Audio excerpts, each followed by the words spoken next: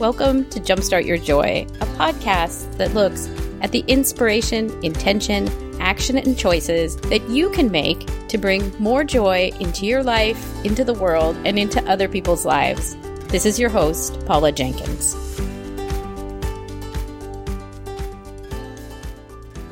Welcome to episode 214. This week on the show, I'm really delighted to be looking back at a conversation that I had with dating and career coach Francesca Hogi. Francesca is a coach and a two-time Survivor contestant and a lawyer. And she and I met last year at a conference in Atlanta, and it was so amazing to meet her and talk about the crossroads of joy and relationships and careers.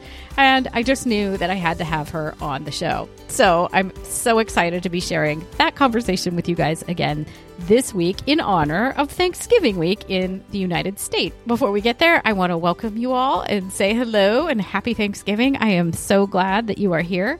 And I hope that you get to slow down and enjoy the season a little bit later this week. If you are new to Jumpstart Your Joy, of course, hello, I am Paula, and I'm so glad that you're here. Jumpstart Your Joy is a podcast all about what it takes to find joy in your life, even in the hardest of times and the most unexpectedly difficult places. And I like to talk about the inspiration, intention, and action that it takes to get you there and back to finding joy that I call a wayfinding emotion. So when you set your sights on it, you will get there and you will find your way to contentment. If you want to find out more about the show, you can find the website at jumpstartyourjoy.com. And you can find show notes, which will have more information about Francesca and some of the things we talk about. And that'll be on the homepage. You can also find it at jumpstartyourjoy.com/Francesca, Francesca. A couple of really fun housekeeping things that are going on in the Jumpstart world over here. First, I am totally delighted to be announcing that I have started recording meditations for you all, and you can find them on Insight Timer, which is a really lovely app where you can find like over 50,000, I think, free meditations. I am on there as a teacher, Paula Jenkins. You can search for me out. I will also drop the link into the show notes. My first two meditations, I don't know if you guys knew this, but I was a retreat leader for 11 years, and my background is all religious studies, so I just kept having these ideas for meditations, and I was like, I should record these. So I did. The first two that are out there are how to tap into your purpose or your heart's North Star. You'll see that one out there. And the other one that's up right now is a centering meditation, which is based on the Franciscan centering prayer practice. Both are accessible and very spiritual, but not specifically religious. I think you will love them, so I hope you'll go give them a try and let me know what you think. The other really exciting thing that I'm so delighted to announce is that longtime guest, dear friend, and self-care advocate Christy Tending and I will be leading a live event on December 8th at 1:30 p.m. in Oakland, California. And it is a sliding scale, very low price, and we'll be doing a live workshop. The two of us teaching together for the first time. We'll talk about setting intentions for the year to come, about how to lay out some groundwork to get stuff done as well. And we'll also be talking about some lovely self-care practices that you can take home with you and just kind of ease into the holiday. It's like a mini retreat, and we are both so excited to be doing it. So you can find a link to that on the home page of jumpstartyourjoy.com. I'll also link it up in the show notes. So let's get into this week's interview. I am really delighted to have Francesca on, and what stands out for me about this conversation is just how she followed her heart to find a career that she loves. As a young person in middle school and high school, Francesca says that she was always interested in relationships and was often the person that her friends went to with questions about dating and crushes. And this makes sense in so many ways because a lot of guests will talk about how the thing that they're doing now has a really strong tie back to some of the things that they loved as a child.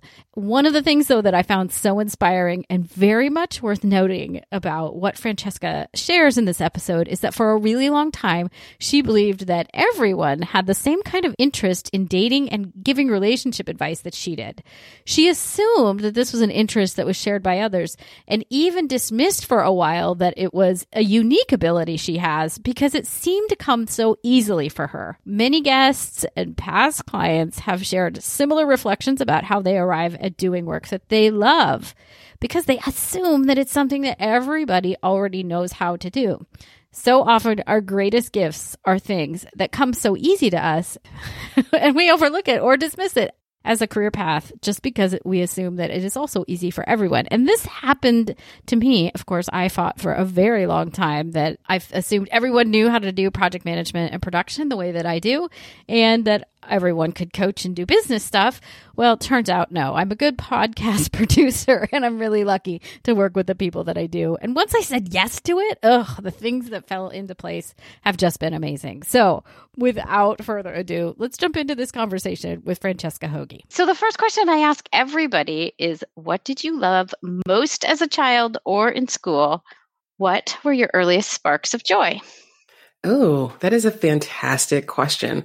Well, the very first thing when you said most as a child, the very first thing that popped into my head was books. Yeah. I was a very bookish child. Me and my brother, who was 2 years older than me. I think my most vivid memories from childhood are like not even my memories. They're really the books. Yeah.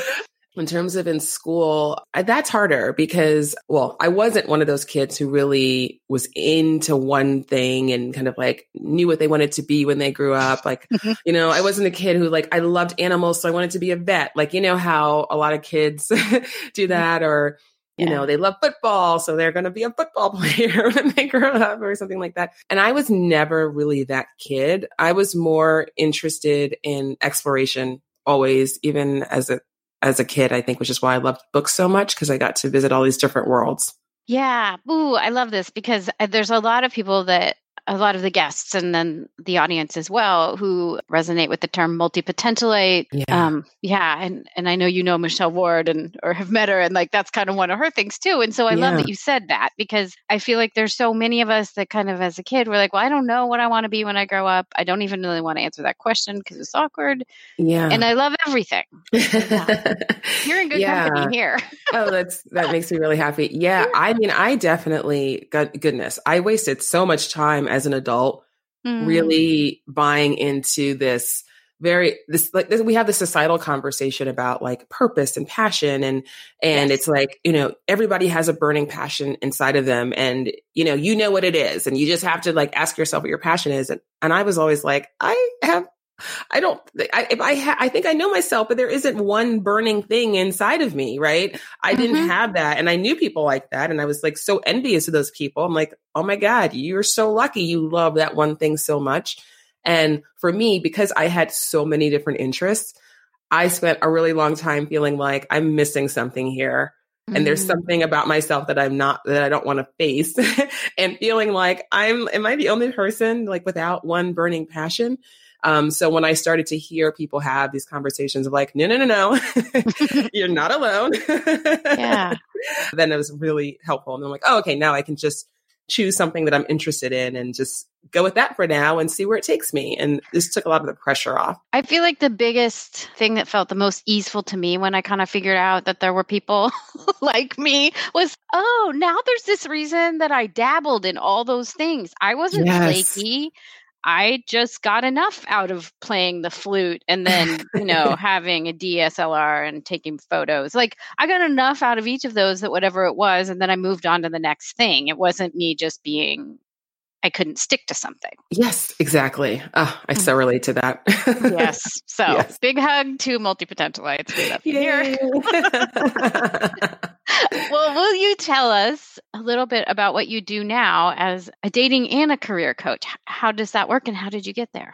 So in my former life, I was a lawyer and I was a corporate lawyer, and it was not the worst job in the world, but I never really wanted to go to law school. Law was like one of those things. It's like, oh, that's interesting, but it wasn't even one of my strongest interests. So it was not really the best decision, though I don't regret it because I don't really regret anything. So I went into the law knowing that I wanted to get out of the law, but not having a plan to do that really. So love and relationships and dating was something that I was always really interested in, but I think I thought everyone was really interested in that. And we all are, but everyone's interested in it for yourself. You're not necessarily interested in other people's love lives, right? And I was always really interested in other people's love lives. And I was always the person who, if my friend said, oh my gosh, I like this guy, I'd be like, okay, let's make it happen. Let's figure it out. Like I've really been playing that role since I was, 12 years old, and it was like literally on the playground. And so it was something that was always sort of in the background. And then I wound up very serendipitously just finding out that matchmaking was like a real profession and that there was a matchmaking institute. That's what I first found out about, was a matchmaking institute in New York. And I was like, what? There's a matchmaking institute. What are you talking about? Like, what are you awesome. In school? Exactly. I was like, what? And it totally blew my mind. And I had actually discovered it because I'd connected with this guy on Twitter. Well, he's not a matchmaker anymore, but he used to be. He's an entrepreneur, TV host. His name is Paul Brunson. He's awesome. You should look him up. And I just wound up going to the Matchmaking Institute conference just as a lawyer, I'm just curious about this industry. And I just want to find out, like, who are matchmakers? What do they look like? And I was like, this is just crazy. So I went to this conference. I like the day before, I was like, maybe I should get a card, like I should get cards printed. So I went to Staples and got like the cheapest, like $14.99 like card pack. And it just had like my name. And I wrote matchmaker on it. I put matchmaker on the card, which was real bold in retrospect. I love it. No such thing. Yeah. And my phone number, this was funny. Anyway, so this was 6 years ago. And so I went to this conference and I just found out like there's a whole industry filled with professionals who take it really seriously and they run their businesses and they help people find love and they make money. And I was like, oh my God, this is what I want to do. So I really just fell in love with the industry once I found out it existed. And though I started as a matchmaker, I realized very quickly that the clients that I had that I could match were clients who were really open to doing things differently, really looking at themselves, really looking at like, okay, what am I bringing to the table here?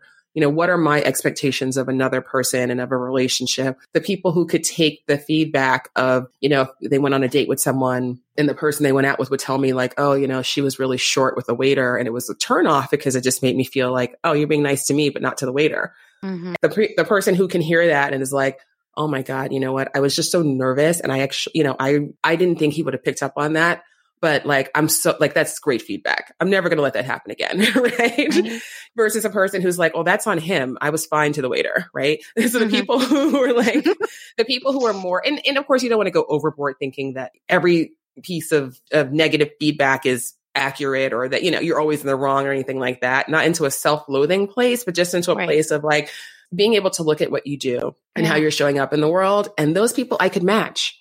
And the people who were totally shut down to that, I couldn't match. And they were impossible clients. And I actually had to wind up firing a couple of them, even though I needed the money. Because I was like, this is not worth it, And I know I can't help this person because they're just not in the right mindset. So once I realized that, I was like, okay, the coaching piece of this is the important part. The matchmaking part, that's just a bonus, but that's not what most people need. And so I really just fell in love with coaching. And so I transitioned my business from matchmaking to originally love coaching. So dating coaching, working with single people who didn't want to be single. And through doing that work, it just sort of evolved that a lot of my clients, because, they're professional or some of them wanted to make career changes, some like lifestyle changes, and it's all related to love anyway. Right. So if you're really miserable in your job and your lifestyle is super hectic, or, you've got all these other things going on, it's going to be really hard to find a great relationship. Not impossible, but you're not really setting yourself up to win. Because of that, my coaching practice just became more holistic and my clients started like really directly coming to me for other things. It's like, okay, now the dating part is squared away, but now it's time for me to really change careers or do this other thing. So it just sort of evolved into more general life coaching, still focused on dating. Like that's definitely what I'm most known for and what most people come to me for. But the career thing evolved out of that. And now I'm a part-time coach out of UC Berkeley's business school. Yeah. So that's another thing that's really, really helping me to like pull me more in that career direction because I'm working with MBA students, right? It might sound really different to some people. Like what? You help people like get in relationships and you help people like, with career stuff. And that might seem really disparate, but to me, it makes total sense because I see how interconnected our lives are. Yeah. And I think it makes intuitively a ton of sense to me as well. I mean, those that are listening probably know my own path too. Like it wasn't all linear either. I mean, and I think it's interesting when you can tune into those things that you kind of even just mirroring back to what you were saying about you knew you had lots of passions, but to try and narrow that down, like you followed the things that seemed right and were interesting. And that's kind of the way you got there. So it's like that different path from like, oh, I know I want to be a doctor, or well, I know I've kind of got all these good hits on the things I love. So where does that lead me? Life is so unexpected. And I love that about it. Me too. Yeah. I mean, when you're open to it too, that's like the really fun part. I love that I've had a million jobs because before I was, well, even after I was a lawyer, honestly, because the first time I left the law, I left to go into the movie business. I started this production company with a friend of mine and we were making no money. Right. And so I had to take on all these other jobs to support that business. And so I was doing like wardrobe styling. I was working on videos. I don't think this movie thing is going to work out for me, but I had a passion for film and I still do. And I love movies, and in a perfect world, I will still make movies one day in some way, shape or form. I love that I've had all of these twists and turns. And when you look back on it, it's just like you did the flute. You learned things from that, not just how to play the flute, but you learned about discipline, and you learned about having to like get up in front of people and perform, and you learned about like pushing yourself to learn a new skill. Like all those things have an effect on us because if you take the time to acknowledge it, especially, you can get confidence and clarity from all of these things that you've done. And so I think that's beautiful. I mean, I wouldn't change anything, not even going to law school. Yeah. Well, and that's interesting as well. I mean, I'm sure it gives you a different lens, right? To see structure and how things work and how they're all interrelated, I would guess. It does. Totally. Yeah. My sister's a lawyer. It's interesting because she went the law route and I went religion. And I feel like we were both in our own way, like trying to find how is this universe or this place that we live in work? Like it was that question, just it kind of went different directions. Yeah. I guess that's what we're all trying to figure out, right? Yeah, that's probably true. In our own way. Yeah. Well, and so if somebody's listening and they're like, okay, so I want to be an entrepreneur. Like, do you have any suggestions in that space of you kind of remaining open and curious?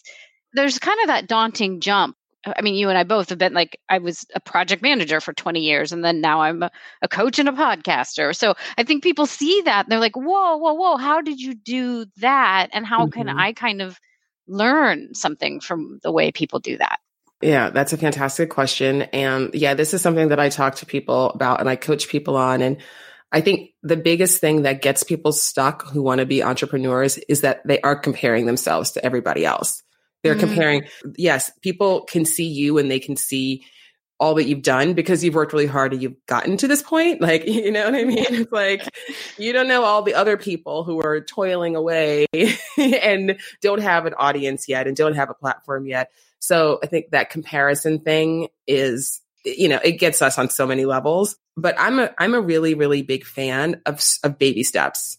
I talk to people. I have a client right now who, when we first started working together, she has a business that she wants to start. Well, now she has started it, but at this point she'd wanted to start it. And she's like, okay, well, I hired this guy to build a website. So that's been in progress for like 6 months. And I'm trying to get a logo and, and it's, I don't like any of the designs. And so I keep sending it back. And I'm like, okay, wait, stop. Like, you don't need to worry about a logo right now. You need to worry about a website right now. Like, you need to get one client and then you're in business. And the reality is the logo that you pick right now, a year from now, after you've like developed your business and you're really understand who you are and who you serve and all of that, like you might look at that logo and be like, oh, this is an idea of who I thought I should be. This is not even who I am. So I think trying to do too much too soon and like just assembling all those trappings of like, I'm an entrepreneur and look, I have a business is something that gets people really stuck when it's like, no, forget about all of that for a moment. What do you want to do? Who do you want to serve? What is the smallest step that you can take right now to get started? Amen. And I'm also a really, really big fan of people being so transparent about the fact that they are brand new. because Yes. there's power in that. I mean, my first matchmaking client, I was a lawyer. I was single, by the way, at the time. I didn't mention that, right? I had been on Survivor. Like, people were not taking me seriously. Like, when I first, set out to do this, it wasn't like people were like, oh yeah, you should totally be a matchmaker. Everyone was like, what? What are you talking about? Right. Yeah. And so I'm like, okay, I need to find someone to hire me. Like, maybe I can find someone. And I wound up finding this woman, and the reason that she hired me, she's like, I want to hire you over someone else because I know that I'm your first client and I know you have something to prove and you're going to work really hard for me. And I was like, all those things are true. Yeah. And I love you. Exactly. That's the best reason. You're 100% right. Yeah. And, the client that I'm working with right now, she was so focused on all these other things. And I challenged her to just send an email because she was another coach, right? And she, like many of us who become coaches, you have been serving that role in your life up until now in some capacity. Most likely, yes. right? You're already doing it. Yeah. You're the person that people call when they want to work through something, right? So I said, just pick a list, and I think, I can't remember the number, but then she came up with like 20, 30 people who are friends of hers, right? Who she'd known and just send an email really transparently. I am taking the leap. I'm starting a coaching business. My goal is to get 2 clients by the end of February. And and just to be really clear. And when she did that, the number of people who responded, they were like, oh my God, I'll be your first client. Oh my God, you give the best advice, and like, they appreciate the fact that you're being honest. Like, I think we feel like we have to be like, and I'm super professional and here are all my testimonials and I'm so amazing. And it's like, you are amazing, right? You are. Yeah, you are amazing, but don't worry about all that. Just worry about getting started. Yes. Oh, totally agree. And it's funny, probably just because this documentary's out there, but like, just because the Fire Festival looked awesome doesn't mean that it delivered. So like, you're kind of spinning your wheels, and the amount of money that somebody puts into the investment. I mean, we can also really laugh about that because go watch that, Hulu or Netflix. Amazing. I watched them both. Me too. And I was like, what the? Anyway, but like, I think the interesting thing there is like, you think you need all of this stuff, but that doesn't make it more real. Like we could be anything we want on social media, but that doesn't mean you're delivering the goods and really reaching out to those first people that you already know and love. It's like kind of scary. Yeah. It's vulnerable. You put on the courage and you give it a go. And yeah, I love that. That's what your client's doing. That's so awesome. Yeah. It's super scary, but you know what? That's not a reason not to do something. I'm like, my goal for myself and for my clients, but also for myself, is just to constantly be recalibrating my tolerance for discomfort. Right. I'm like, oh God, this feels really uncomfortable. This feels really uncomfortable. It feels like, okay. And then you get through it and you're like, okay, all right. You know what? I survived. It was actually okay. It was actually great, and then you just keep going and you just, the thing that used to seem really, really scary and so vulnerable, like sending that first email, you're like, oh, wow. Like that was the hardest part. It's just gotten easy. Now that I survived that, and now everything else has just gotten easier. And even though you're doing bigger and bigger things, you're also up-leveling your mindset and your confidence at the same time. Yes. Yeah. Because confidence is so hard. It's one of those things you have to walk into without having it, and then you get it after the fact. Like, it's a crazy thing. It's so crazy. It's so crazy. Yeah, I always think about it, and I tell my clients, I'm like, you don't have to 100% believe today that you're going to meet the love of your life, but you have to at least believe that it's possible. Like, you're open to that possibility and to say like, okay, I acknowledge that I have some fear. I acknowledge I have some skepticism, but I'm open to the possibility that I'm wrong and that actually I'm going to meet someone really amazing. Like, yeah. How do you see that people like kind of set themselves up to be in that place? Because I think it's really, and I know you've talked in other places about like, everyone says, oh, San Francisco is the worst place to meet a guy, or like wherever the city is, like that's the worst place to meet someone. Yes. Which, okay, wherever all they live, it. that's the worst place. Yes. But beyond like letting go of that, being attached to that being a truth, like what are some of the other things that you see people doing to align themselves to kind of be in that space where a good relationship, or and I don't mean that in like a comparative way, but like the right relationship could enter their space? So it's a great question. So the first thing is you have to become really, really curious about your life, right? Mm-hmm. And just try on for size the possibility that even though I don't understand how or why I would have done this, I've actually created this entire situation that I'm in right now. Right. So like, even though I feel like all of these things are outside of my control, like, oh, I live in San Francisco and there are no straight guys, or I live in Chicago and there are no gay women, or whatever the story is, right? Because everybody's a story. We're really good at telling stories. Just accept that that is actually not what's really going on. And once you start to get curious about that, so an example is I spoke to a woman yesterday who gave me she lives in Toronto, and Toronto is the worst place to meet someone, according to her. And I was like, yeah, of course it is. So is everywhere else. When you're single and you don't want to be single, you always think that. And she has a really, really busy work schedule. And so, she wanted to talk about that. And I said, okay, let's set aside, because she has a relatively new job. And I said, before you had this job, what was your work schedule like? She's like, oh, I had so much more time. I said, okay, so when you had more time, how was your dating life different? And she's like, well, I went on more dates. I'm like, okay, were the guys, were you more connected? And she's like, oh no, it's always the same, still the same, right? And basically, we're just asking her a series of questions for her to realize that she had a dating pattern that persisted throughout her life, regardless of how busy she was with work. But when you're really busy with work, it's easy to focus on that thing, right? Because it's a distraction. It's like, okay, yeah, we can do tactical things to get more time back in your life. But beyond that, what's the thought process and what's the belief system that's underlying it? So just understanding that clarity and really uncovering like, oh, this is really what I believe about myself, or really what I believe is possible, or believe about love. That gives people confidence immediately, because then they can say, oh, now I understand why I've had this same dating pattern for the last 10 years. I understand why I've been single up until now. I understand why I've only been attracted to unavailable people. So instead of feeling like this is just this crapshoot and I'm so unlucky or unattractive or undesirable, I actually realized, no, there was a level which I was choosing all of those situations, all of those people, and including not choosing anyone else. That's also a choice. Choosing anyone at all is also a choice, right? I was doing all of that because all of that was actually reinforcing something that I believe about myself. And shining a light on that, then it's like, oh, whoa, now I understand. And now I can look at that belief. I can see it for the lie that it is. Because look, we will do anything we can on an unconscious level. And that's where we're doing most of our activity, right? Right. Yes.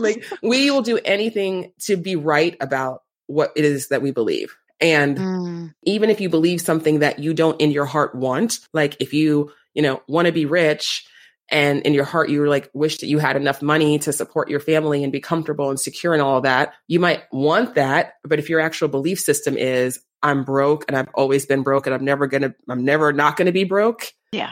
Those things are at odds. And unfortunately, the way it works, we get to consciously choose, but we only do that once we look at what has been programmed for us and then say, oh, okay, I'm looking at that underlying belief that I'm always going to be broke. I understand where it came from. I must have had that since I was 1 year old in my household and the way I grew up. And in order for me to have a different result, I have to stop seeing myself as a fundamentally broke person. Right. Right. You see it for the lie that is, right? And then you're like, okay, now you can do the work of reinforcing the belief that you actually want versus the one that has just been unconsciously put upon you before you were even old enough to consciously choose it. Right. Right. Gosh, this stuff is so that's so baked in. And I love that you're breaking this down, because I'm also looking up at the book, You're a Badass at Making Money, which I love that book. It's so good. I'll link it up. But I think it's interesting. I hadn't really thought, I mean, I guess at some level, the getting the love you want by, is that Hendricks? Yes. Harville Hendricks. Yes. Yeah. But is there something about it? His theory is something around you're really trying to kind of find a match for whatever your wound was when you were little, I think. Yeah. I mean, that's basically, yeah. but then that you can reprogram that. Like if you, once you, like you said, you get curious about it and say, okay, but what is it that I really desire? Because otherwise you're kind of layering on that Jen Sincero thing of like, you're just subconsciously making the same pattern happen again and again. Yeah, absolutely. Absolutely. And mind blowing. It is mind blowing. And I think like, it's one of those things, like it gets confusing for people because people are like, you know, people who hate on like the law of attraction or something, they're like, oh, you can't just think good thoughts and think, you know, good things happen to you. And it's like, no, you actually can't just think good thoughts, but you can believe that what you want to be, like you can believe that the reality is what you want it to be, because then when you believe that, then all of your thoughts and all of your actions then align with that, and you make it happen. Really, this is the example that I use for people who have a harder time kind of grasping this concept. So this is, you know, there are people who grew up in horrible, horrible circumstances in this world. We all know this, right? And there are kids who are grown up who, from the time that they are born, they are told that they are worthless, right? And so we can all imagine that situation and have so much empathy for that child and see how false that is, what a lie it is that they're worthless. We see their value, we see their potential. But you imagine that child, so they're growing up their whole life, terrible upbringing, you're worthless, you're worthless, you're worthless. And then they're an adult. And by the time they're an adult, if they have not somehow miraculously had somebody who intervened in their life or had something in their life to really challenge this assumption or, you know, this lie they've been told their whole lives, they're going to grow up and they're going to have a lot of issues, right? We can all agree. Yes. and we can all agree that person is going to, you know, they can grow up, they could be 50 years old, and they will have assembled a lifetime worth of evidence to validate their belief that they're worthless. Yes. And that all makes sense to us. It's like, oh yeah, of course, because it's an extreme example. And just know that just like that person based their whole life experience and all of the results in their life based on a lie, it's not fair that they were told that lie. It's totally unfair, but that's what happened, because that's what happens sometimes. And we can see the result of that, but then how have we done that in our own lives? Right. You know, so what are the things? It may not be that dramatic as you think you're completely worthless, but what do you think? Maybe you think you're great at business, but, you know, you suck at love. Maybe you think that, you know, you're great at love, but you can't make, you know, 2 dimes to save yourself. Right. You know? Or like if you're the entrepreneur, you think you're good at your day job, but you couldn't possibly be that thing that isn't. Yeah. You know, inside of a corporate setting. Like I could see that totally applying there. Oh, yes, 100%. I may have lived that part of my life. Yes, exactly. You've got a career, you know, you've been successful in this career. You're like, I'm comfortable here. I know I can do this. And if you don't have the belief in yourself that you can do something else, something different, then will you ever do it? Maybe not. No. Or if maybe you not. do it, it'll be a 1 step forward, 2 steps back thing, because we do that a lot too. Because there is that desire in you, right? There is that desire. Even if you're a person who thinks you're worthless, you still have a desire for connection, right? You still have a desire for love and intimacy. So that desire is going to get you, it's usually for most of us, it's going to force us to take a couple of steps in that direction, right? Right. But then it's too scary and it's too incompatible with what we believe about ourselves. So then we take 2 steps back.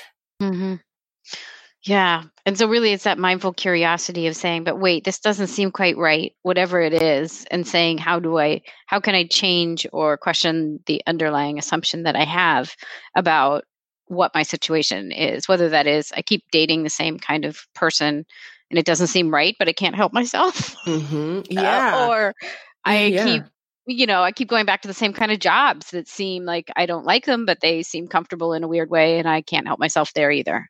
Yeah, because when you get curious about that, then you at least, even if you're not going to know all the answers right away, but you can start to look for the signs that are going to give you those clues. If you're open to the clues, they will show up. And, you know, that's why working with a coach is so great, because it shortcuts this process, because, you know the questions to ask your clients, right? To help them get to their own truth. And I know the questions to ask my clients to help them get to their own truth. And I'm passionate about doing it because I had a lot of these struggles and I didn't have anybody to guide me through it. And so I had to figure it out on my own. Yeah. And I had to have a lot of heartache and I had to have a lot of like, what am I doing wrong? Or I'm so unlucky. I had to have a lot of that until I was like, okay, maybe, just maybe I have more control here than I realized because I am the common denominator. Mm-hmm. So and when I first asked myself that question, I wasn't sure of the answer. I was like, I don't know, but maybe. And just that maybe allowed me to start to get curious and say, you know what? I am really good at picking guys who are emotionally unavailable. Mm-hmm. I'm really good at that. Not every guy is emotionally unavailable, but the ones I like are. So, what am I getting out of being with somebody who's emotionally unavailable? Because I'm clearly getting something out of it. And I'm like, it helps to validate my feeling that no one's going to open up to me. Right? Yeah. Oh, it's a match. Yeah. It's a match. It's a match because I have trouble being vulnerable. So so it makes sense that I would be attracted to people who also have trouble being vulnerable.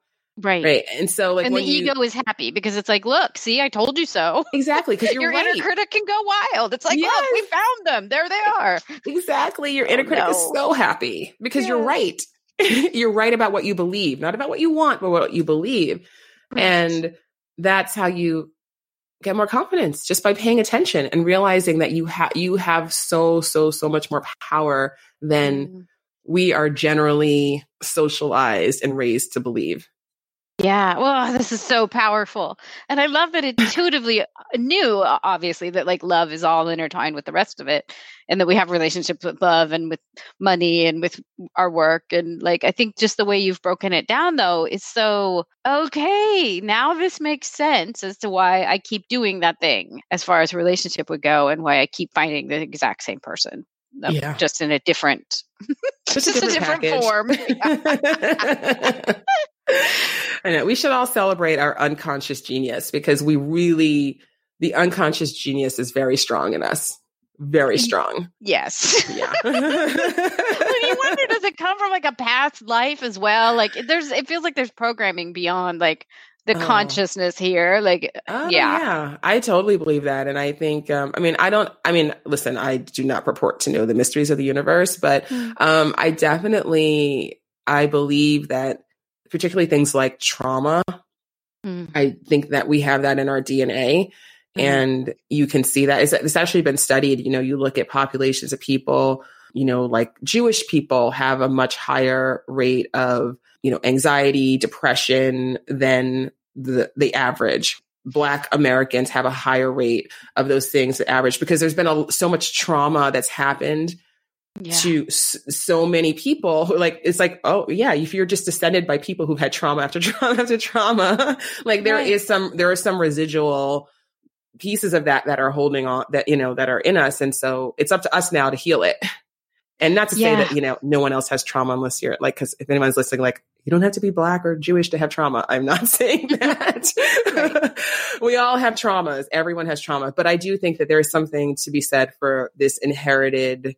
Yeah, it's something that's beyond our experience. Like you as Paula, me as Francesca, you know, like it's something beyond that. Yeah, that's crazy. My mom and I were having a discussion about how even just the creation of eggs, like it happens so early in the fetal development, so that my egg, the egg that made me, would have lived in my mother inside my grandmother. Yeah.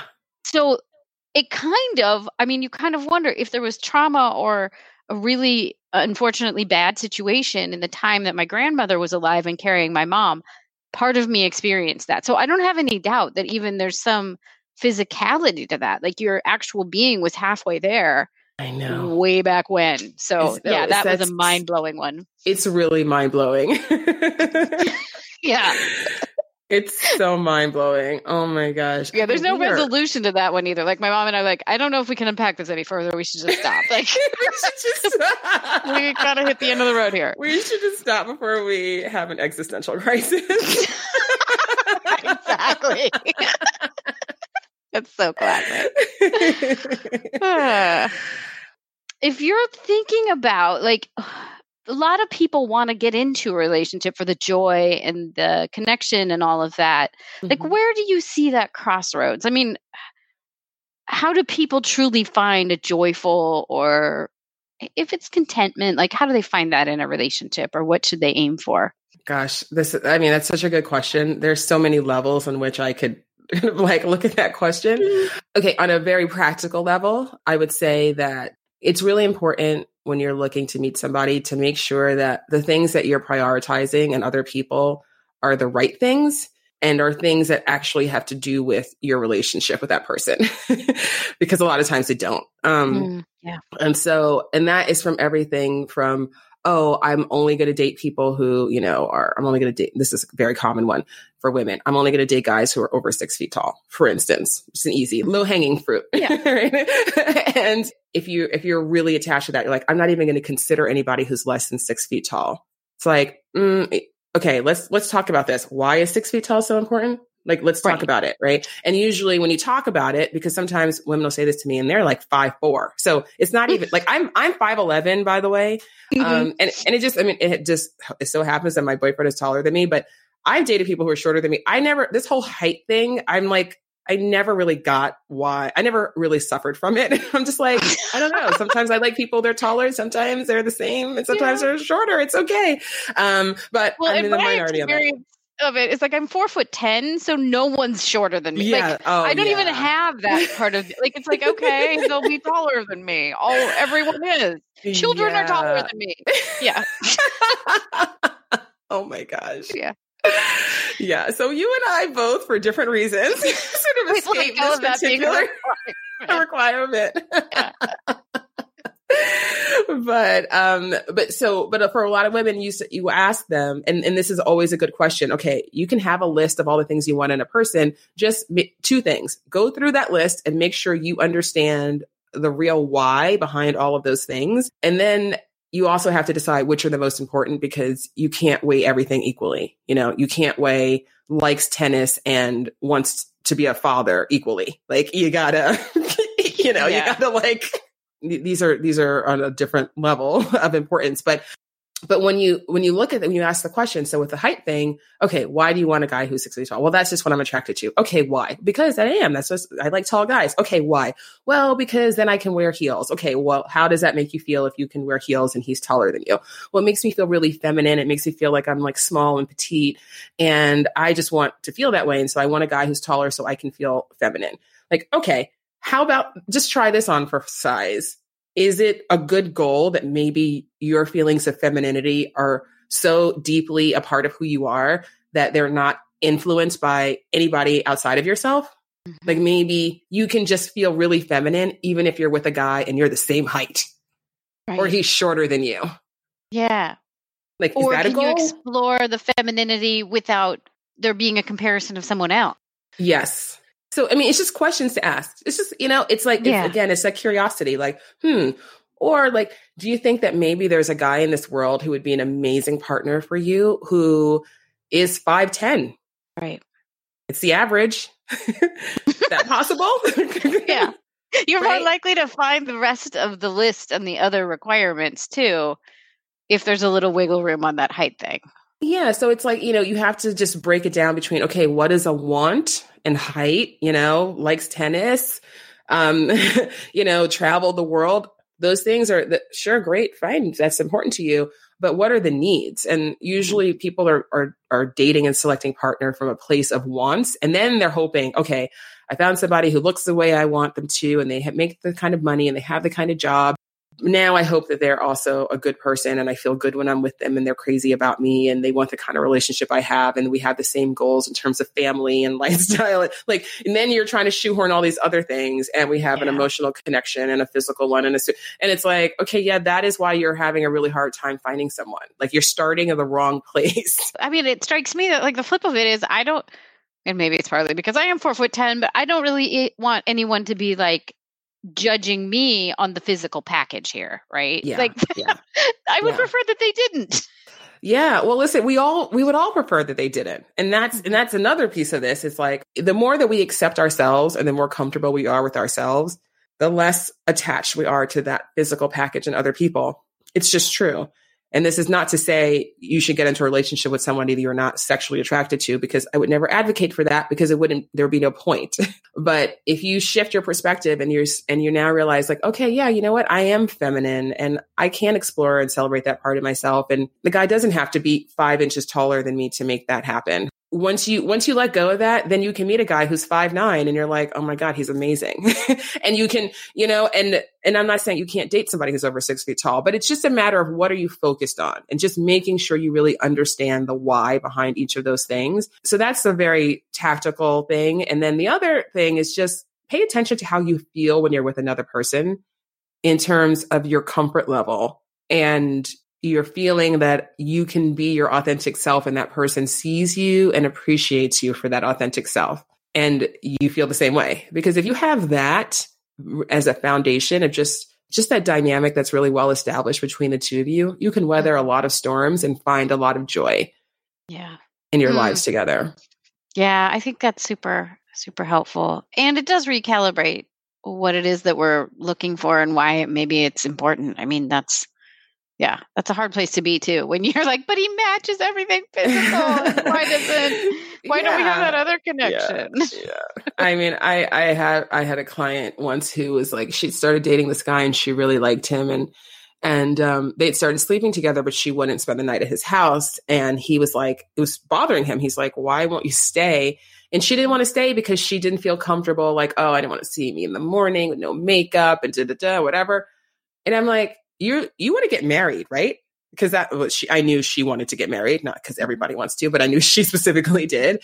And I said, don't you think it's time for you to get comfortable with the fact that somebody's going to see you in not this like super, what you consider to be the super idealized, polished state? Yeah, it's even if this guy is not the guy, this is a good exercise for you. And it was such a, for her, it was like such an aha of like, oh yeah, I guess I'm probably never going to get in a relationship if I can't get comfortable with this. It's like, yeah, you're not, and so we just have so many things that we get attached to and we get in our own heads. And it's like, okay, is the way that I'm approaching this in line with what the outcome that I want, just stop asking yourself that question. I mean, I have to ask myself that question all the time about a lot of things in my life, including my business. Yeah, I ask myself that a lot too, in different ways. But like, and am I doing the right level of things for this outcome? Because I'll also overshoot it every time, where it's like total overachiever status of doing way more than it takes, which probably rings through in like relationships too sometimes, where you're like, you're doing way more. Maybe even the makeup thing is exactly that. Like, you're doing way more than you need to worry about this. Right. Yeah. So. Humans are funny. They really, we are. They are, as if I am not one of the humans. I am. Just should confirm.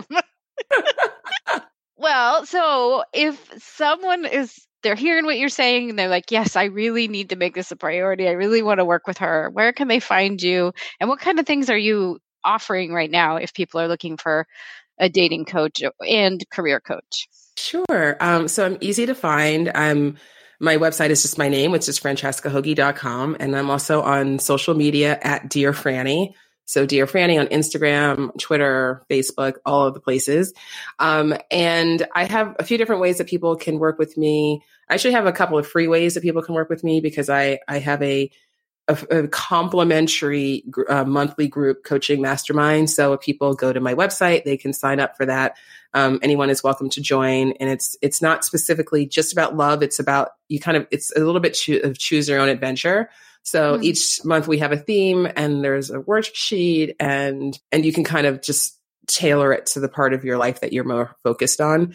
And then we have a live call each month so you can ask me questions and get feedback. So that's one thing. So cool. I love it. Thanks. So that's one thing. And then I also offer, I only do 2 of these a month, but anyone is welcome to apply. I gift a 90-minute breakthrough coaching session with people. So again, if you go to my website or if you go, actually, probably, I don't know, social media is easiest for people, but if you go to my bio on Instagram or Twitter, you can click on the link and it'll take you to the page. And anyone can apply for a 90-minute breakthrough coaching session with me. No obligation, just a standalone session, designed to really help you to break through to the next level. So those are the cheapest ways, because they're free, to work with me. And I also have a new podcast. My podcast is called Romantical. Up to all of those in the show notes.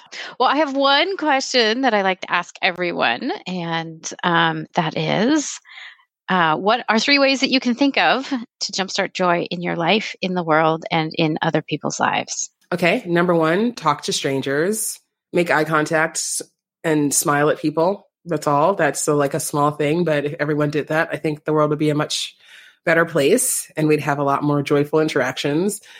Number 2, give yourself a social media and just general screen time break. We're all really plugged in and overconnected, and it's actually stressful. I think it's like it has this sort of low level effect on our energy and our just general peace and well-being. So, whatever rules that make sense for you, like I have a no screen in my bedroom rule, which has been amazing. I turn off all my screens like pretty much an hour before I know I want to go to bed, just so I can decompress. And that's something that's been really joy inducing for me. And then the last thing is to keep a gratitude journal. Even if it's just a note in your phone, just jot down 5 things a day that you're grateful for, big or small. It could literally be, I got a parking spot right out front. Lunch was delicious. The sun was shining. Or it could be, my family, my health, my healthy legs, my, whatever. But it's very, gratitude is the easiest shortcut to joy. I love that. Thank you so much, Francesca. This has been such a treat to get to talk to you. This has been great for me too. Thank you so much for having me. Thank you so much for tuning in this week. If you want to find out more about this episode, including links to the things that we've talked about, you can find the show notes at jumpstartyourjoy.com. And you can search for this episode right up there in the right-hand corner of the website, and you'll find it. While you're on the website, I know you're going to want to sign up for my weekly newsletter, which is 3 Joyful Things.